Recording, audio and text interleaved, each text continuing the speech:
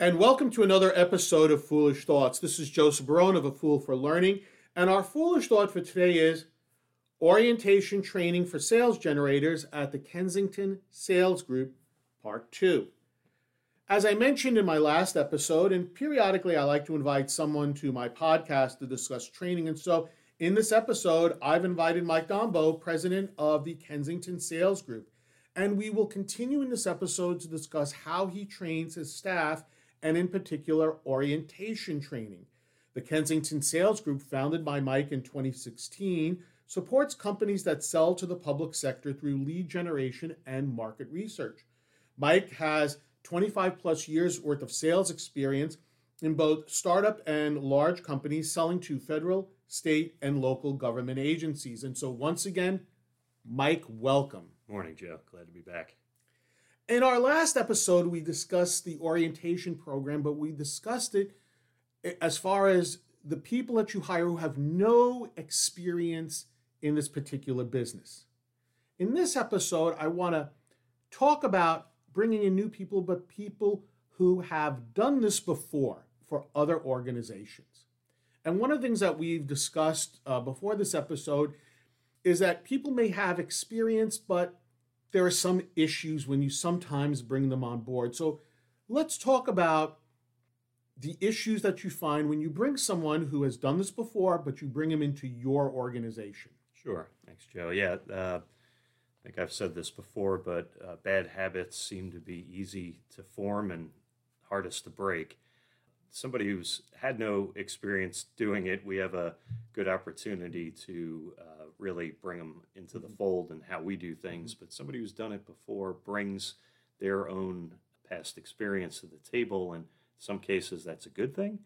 In other cases, we need to have a little talk about quality and how we do things here. But mainly, we don't know what the process was prior to whatever they were doing, be that real estate or software sales or anything else.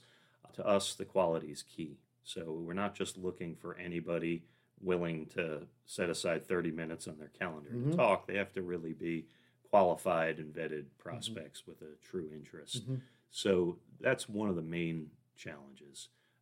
And the other, I don't know if you want me to jump ahead into it, but the other really is once somebody's done this for a while, I don't want to say it goes to your head, but if you're good at it, you kind of develop your own script. You get away from what works, and that's another challenge in and of its own.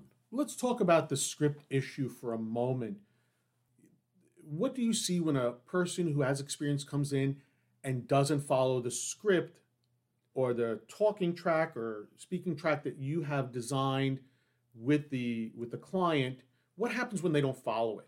Yeah, it's a good point. We call it a talk track instead of a script because it's hard to script this kind of work. You run into a different conversation with each call. But what we'll see quite often is somebody with good experience comes in, makes an impact immediately. They're off and running, and things slowly start to fade. And usually that could be pretty quickly in a month or two.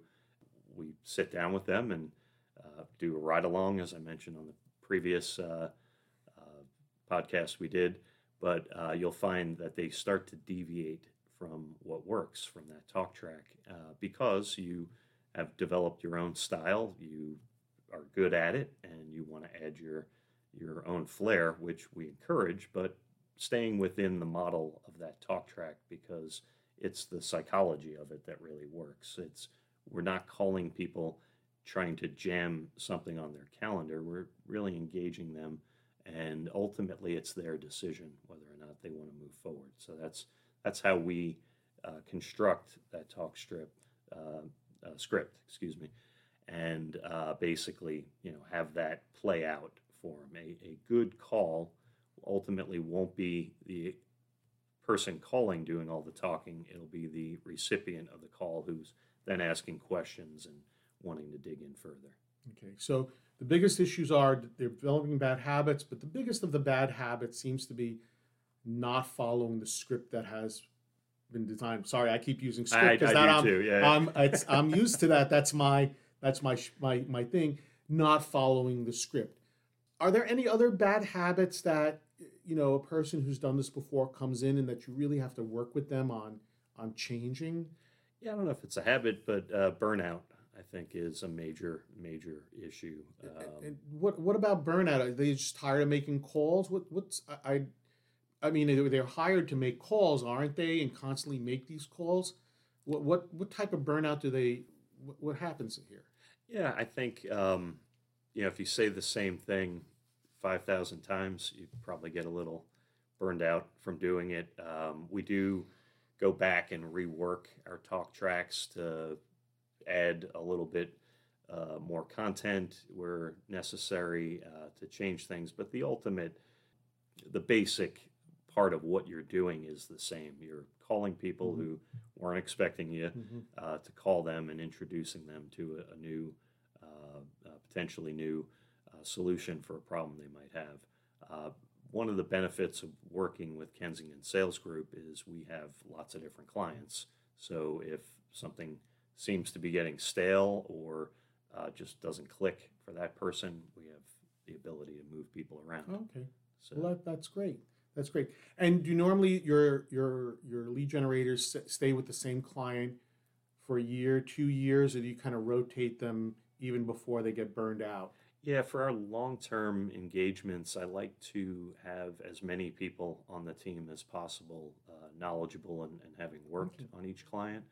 Gives us bench strength and really allows us, more importantly, to pair people and their personality with a particular offering, Okay. which I think a lot of cases is somewhat subjective. It's our opinion on who Mm-hmm. we think will work well where, but ultimately it's results. So, Mike, I want to take this opportunity to say thank you for coming on my podcast. I really enjoyed it. I've learned a couple of things. But if someone wants to get a hold of you, how should they do it? What's the best way? Well, for someone running a company making calls, please feel free to give us a call. Our number is 202-997-8858. Well, once again, Mike, thank you so much for coming. I've really enjoyed having you. And if you like this episode, take a moment to like, comment, or even subscribe to my Foolish Thoughts podcast. And to learn more about me, A Fool for Learning, and how I can assist you and your organization with an appropriate learning solution to meet your business needs, please visit my website at afoolforlearning.com. This is Joseph Barone, the CEO of A Fool for Learning, signing out. Remember, learn, perform, succeed.